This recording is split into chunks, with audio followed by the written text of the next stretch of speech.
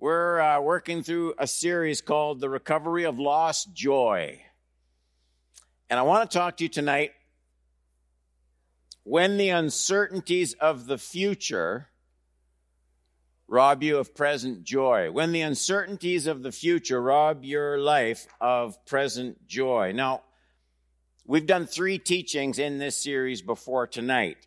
And message 1 dealt with the principle that there are a lot of things that look like conversion but aren't quite. And we looked at Paul's words, shall we continue in sin that grace may abound? And he writes to Christian people.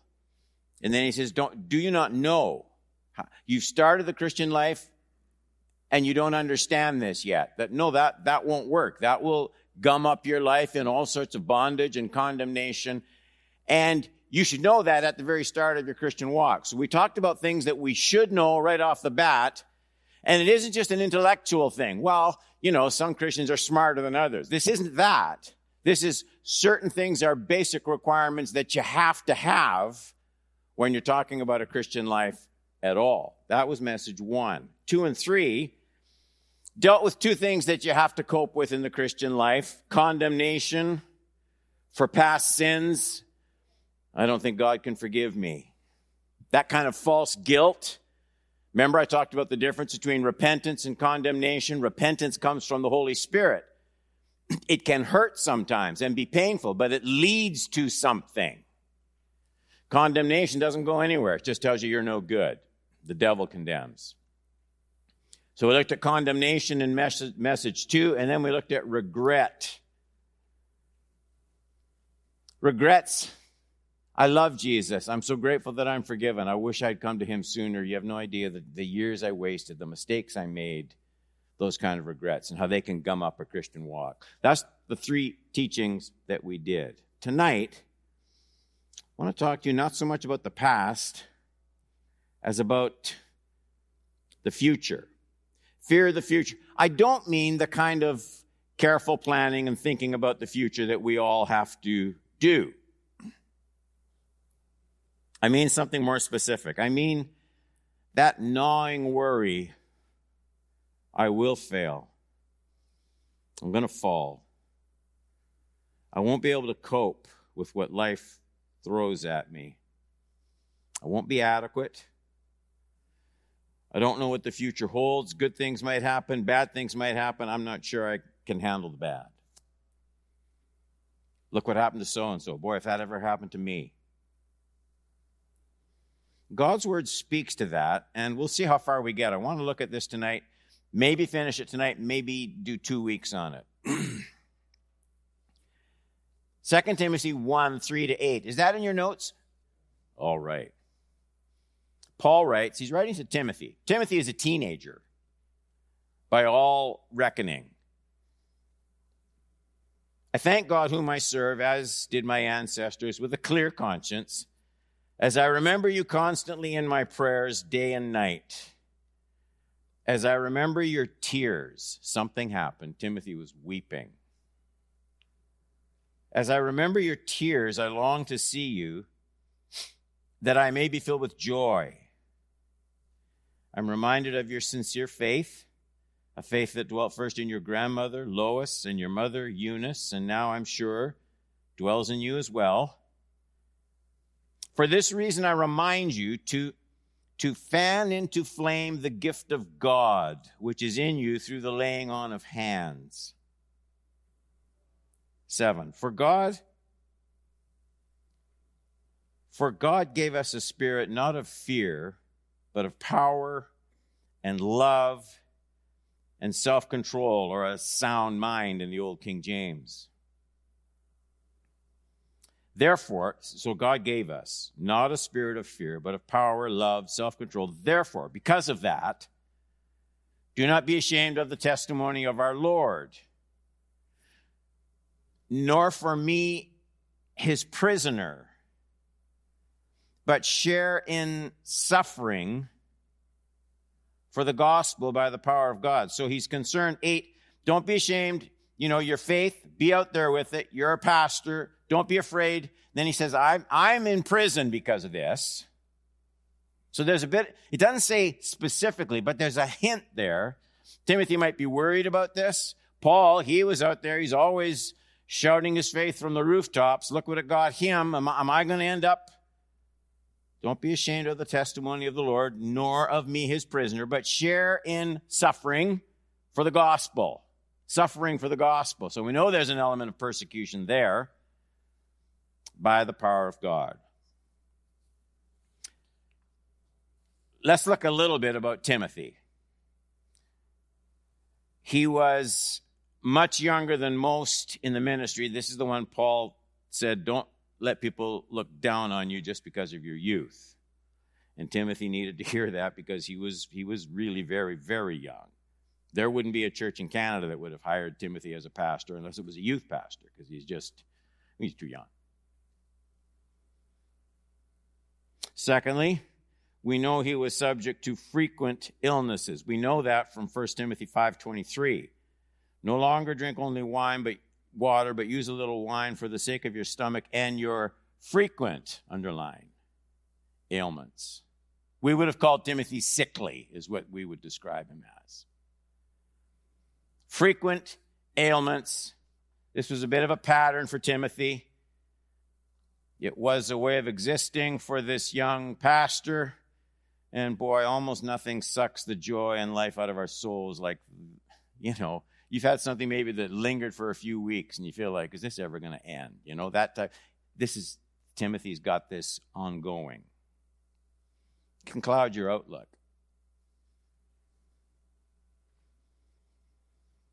Let's not overlook something else.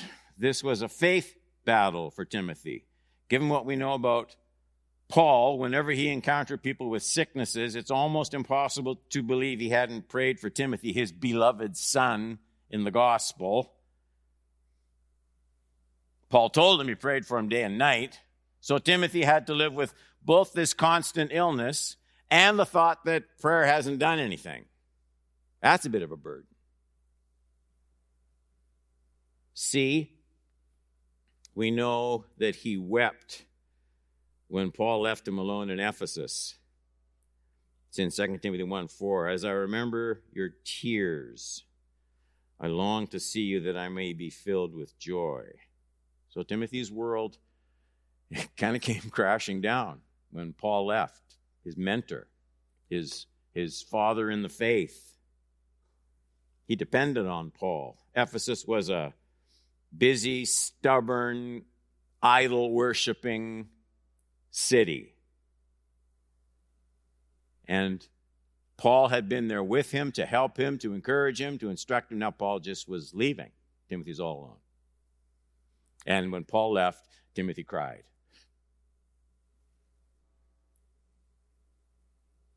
D, we know he was emotionally prone to bouts of fear and worry. We know that from 1 Corinthians 6:10. When Timothy comes, see that you put him at ease, for he's doing the work of the Lord as I am. You've got to calm him down. Paul had to tell people to put Timothy at ease. What if he never saw Paul again? What if Paul were killed, and he eventually was? What if persecution intensified? How would Timothy cope with the work in Ephesus by himself? So, sensing that all these concerns would weigh heavily on Timothy's shoulder, Paul writes some words dealing specifically with Timothy. Here's what I want you to remember as you face the future, with all that's frightening you and upsetting you.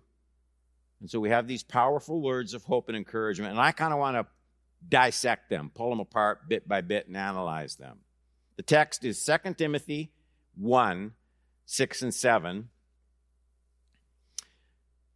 For this reason, I remind you, to Timothy, to fan into flame the gift of God, which is in you through the laying on of hands. Well, look at that. And then verse 7, for God gave us a spirit not of fear, but of power, love, self-control. So Paul says there's something Timothy has to do in verse 6.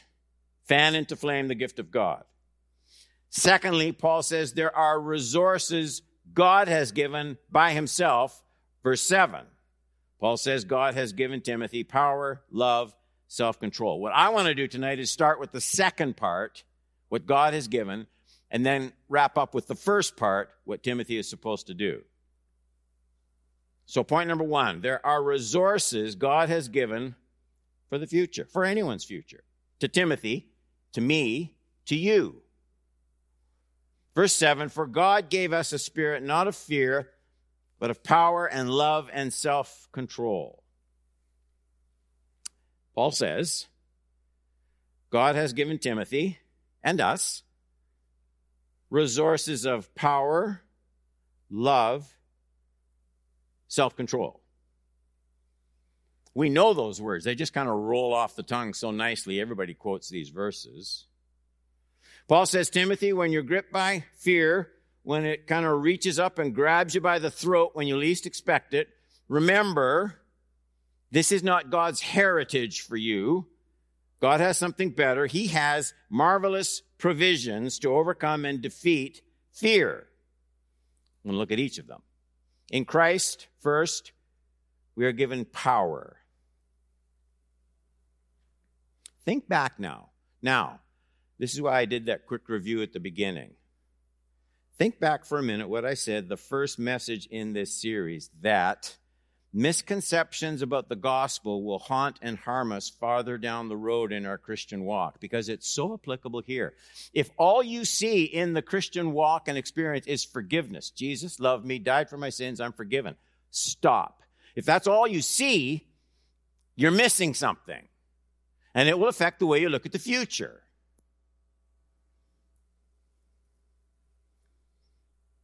In the last 25 years, I think we've seen a radical shrinking of the New Testament gospel in the mind of the average Christian. And what has been sucked out of it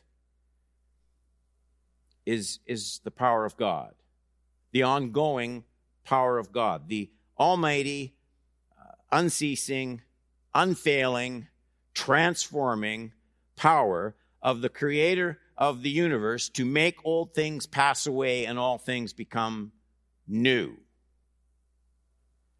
And so Paul tells Timothy that he has to bring certain truths to mind. Timothy, you seem to be thinking about yourself, the life and challenges that are ahead of you, as if you're still just an unresourced person. I won't be here, Paul says. But Timothy, you've been born of the Spirit of God. God is in you.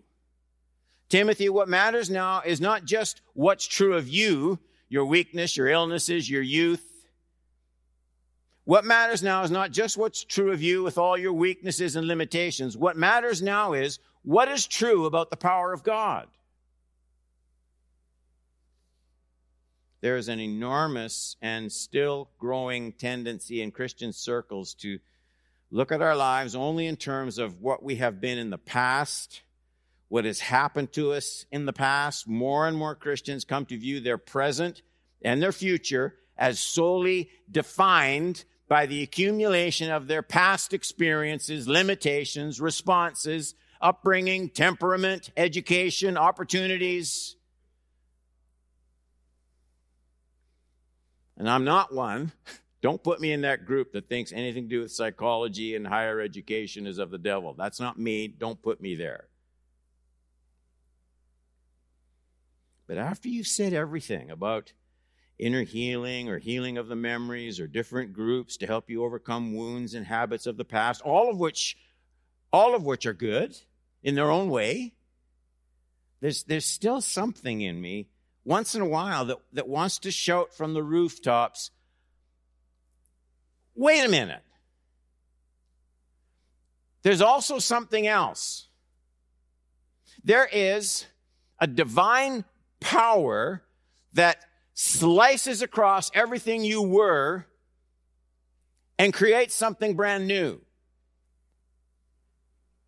Whatever is true of my limitations, my environment, my temperament, the power of the Holy Spirit is designed to bring something else into the equation. The Bible says I must never look at my life merely as the accumulated product of my 68 years of existence. There's new life. There's transformation possible. God doesn't just come to me with a list of instructions. There's life that comes with it.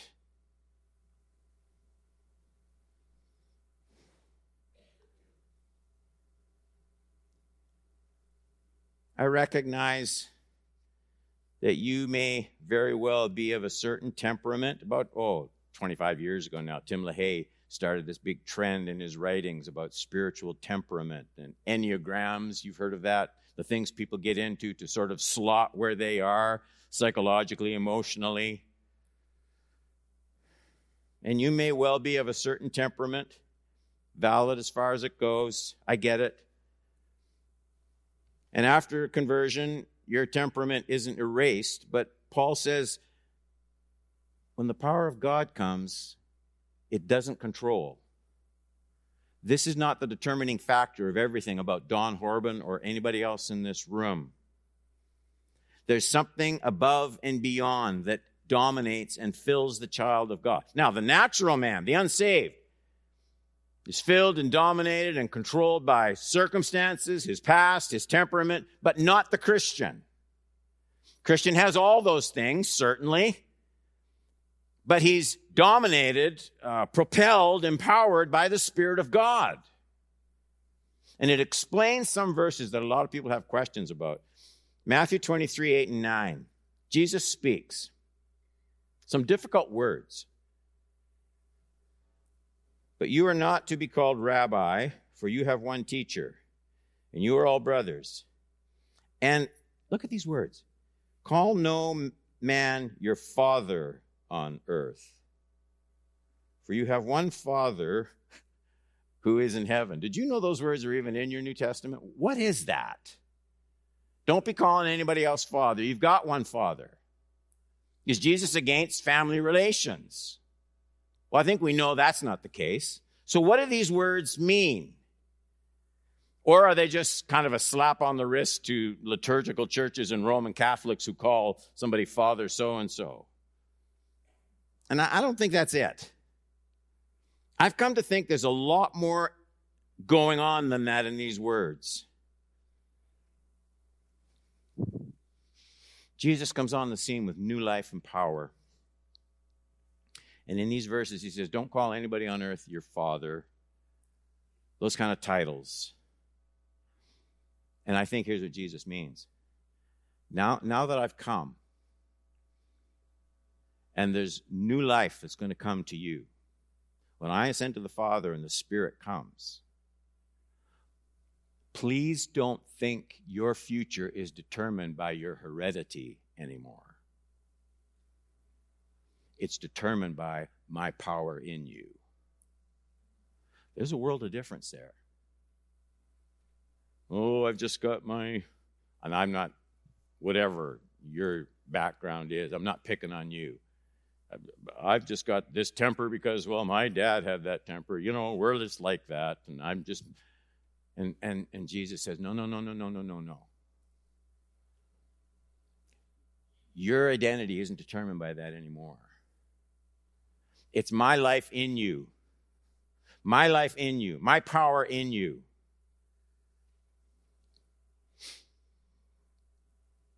In Christ, we actually have a new heavenly Father.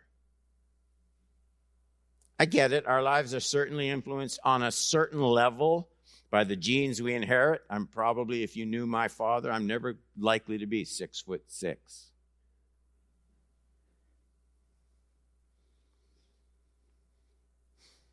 We're influenced. But the power of God is so effective, so pervasive, that what God has called you to become is given by our divine Father in fashion that is much more powerful than anything else in shaping where your life is going and what you can become.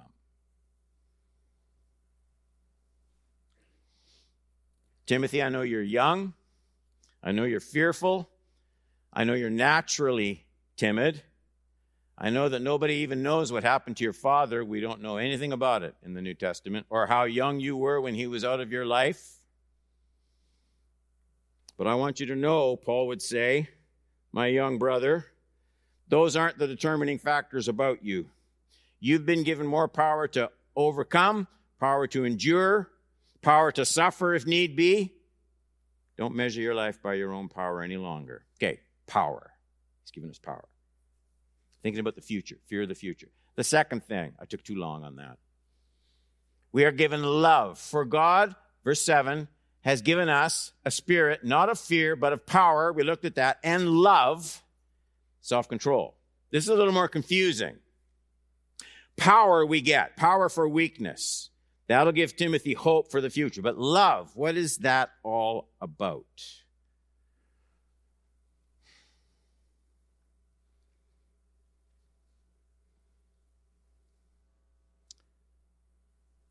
Before Paul tells Timothy what God has given, he takes one specific sentence to tell Timothy what God hasn't given. Did you notice it? God did not give you a spirit of fear. And it's us. God has not given us a spirit of fear. I'm going to be talking about love that we're given. If God doesn't give a spirit of fear, where does it come from? And before you say something out loud, the quick answer that we always jump to is, well, it's from the devil. Maybe. You can't rule that out. The answer, of course, is the devil gets his grimy hands all over things like this. But I have a feeling that we might be going a little bit too quickly, and that just giving part of the answer without giving all the answer might not be as helpful.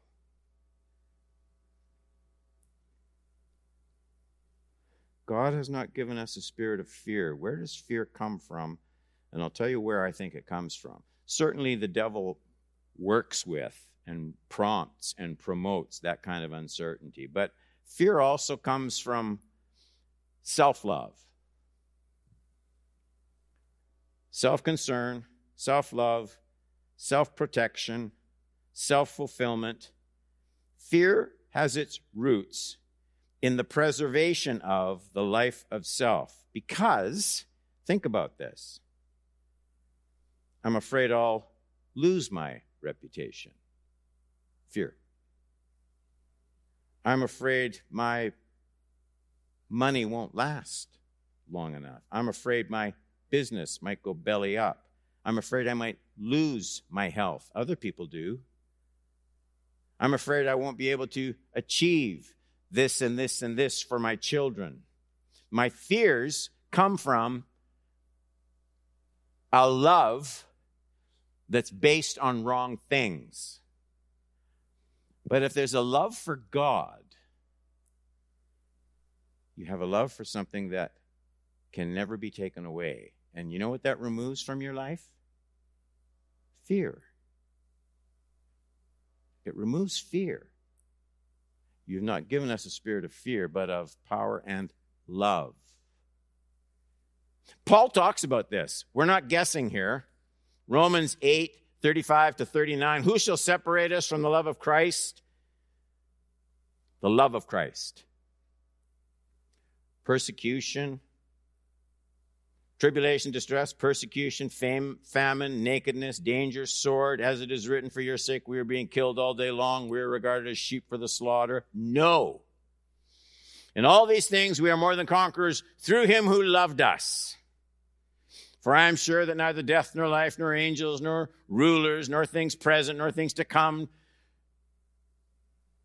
nor powers, nor height, nor depth, nor anything else in all creation will be able to separate us from the love of God in Christ Jesus our Lord.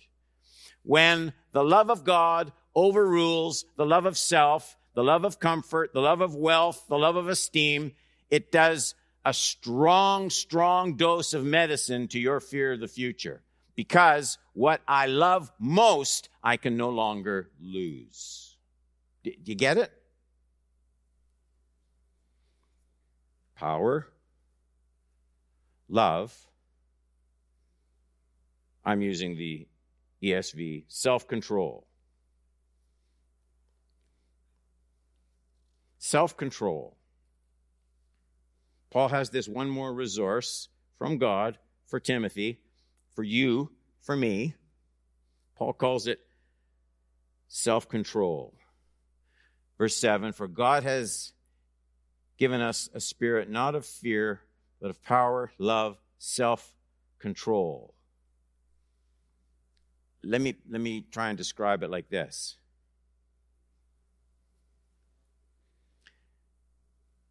God, by his Spirit, helps all of us to live life with a more patient perspective.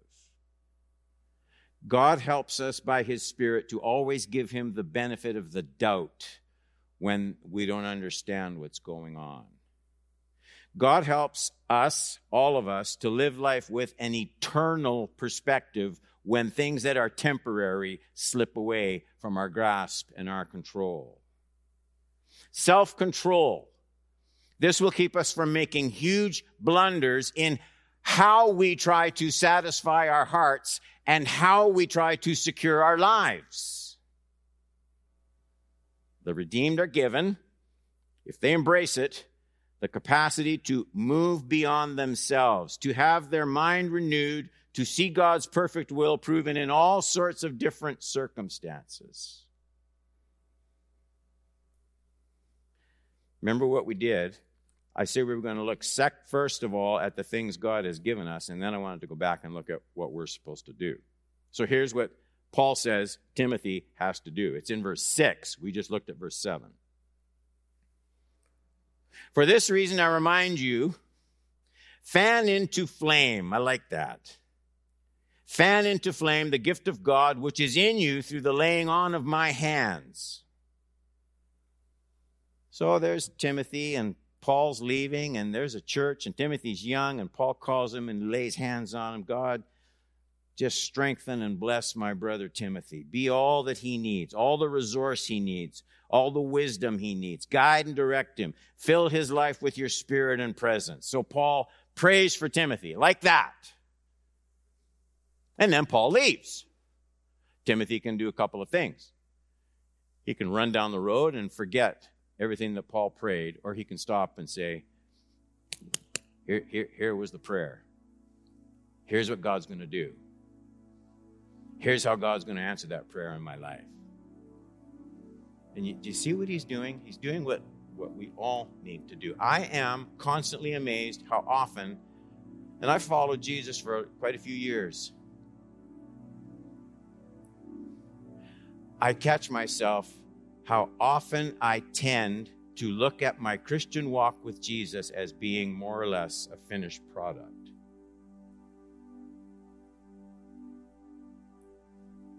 And this idea that you pause every once in a while and you take things you've heard and learned and don't even think about anymore, and it's like coals, or you've made an outdoor fire maybe, and it's just dying down, and somebody comes and goes, and you see it sparks and it warms and things start to burn again. By the way, there's a good illustration about the church in that.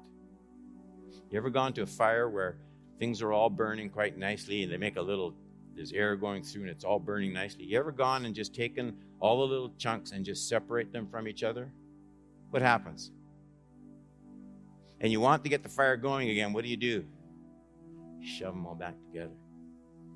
That's what happens when you stay home from church. So it just cools off. Fan it into flame. People will grow more and more to center their lives on only those things that seem to be immediately pleasing to them. And in doing so, they'll miss the things that will make them ultimately safe and satisfied eternally. And the other thing that'll happen is their lives will be dominated by fear. I know we aren't the unredeemed. And I know we want to love and serve God alone, and so did Timothy, but I'm almost haunted by the way Paul feels he needs to tell this pastor, I remind you, fan into flame the gift of God.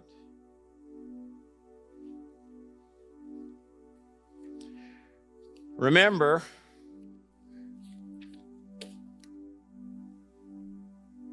the little things of life, the groceries, your work appointments, your conference calls, your kids' soccer game, in the middle of all of it, are you missing the biggest thing of all? To fan into flame the power, love, and sound mind that the Holy Spirit wants to bring into all of our lives. Make sure that keeps glowing and burning in your heart. And everyone said,